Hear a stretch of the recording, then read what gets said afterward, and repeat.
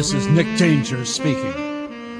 And I'm editorializing. Get it?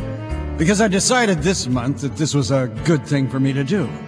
Because you see, this episode that we call Shack Out on the Alien Highway. Wait. Well, it was getting out of control. Just like that.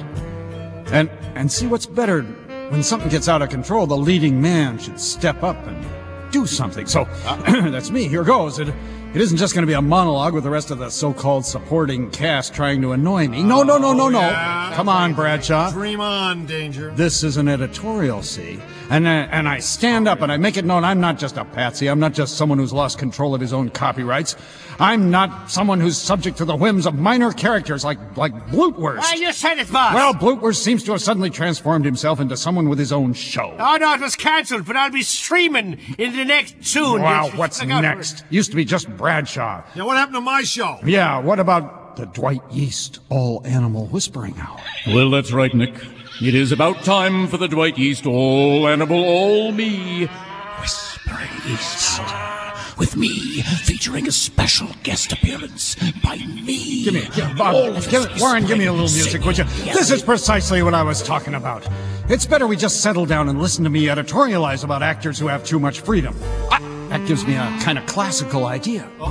Let's imagine that we're in a castle, see? A kind of sound effects castle.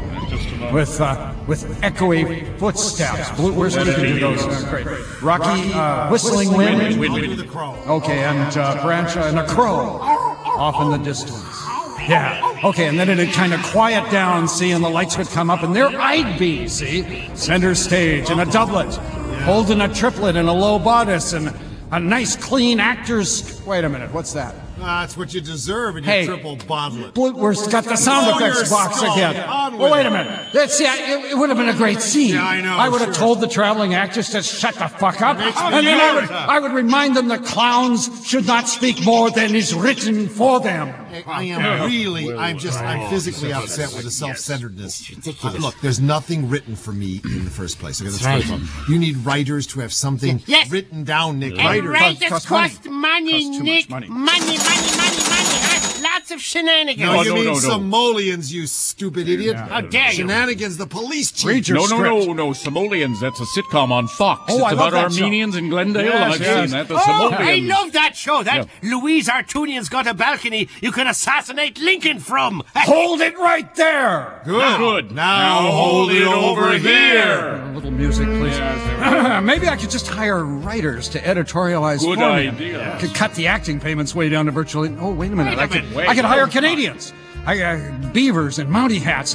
They just move their mouths and we dub in Mexican voices. Yeah, the NAFTA approach. Next week, you losers better watch out. I'm Nick Danger, and I'm in control. I'm gonna smoke you out. I'm gonna get you running, see? I'm gonna sign election reform, although I hate John McCain with all my heart and soul, see? And I'm... Oh, my God! What's happened to him? Aliens have taken over my speaking and thinking. Oh, no. You're not very good. Do you have to pay aliens? Well, dear friends, you've been listening to one of the single most confusing and unenlightening chapters of Nick Danger! And the Shack Out on the Alien Highway! No, that's Nick Danger and the Shack. I hear aliens pay right I'll on do time. my own Yeah, and they pronunciation. take you out to lunch. I think we should listen seriously to their telepathic offer. We could make some real Canadian money for... Hey, wait a minute. We haven't got a minute, Nick. This is radio, and they don't pay you for dead air!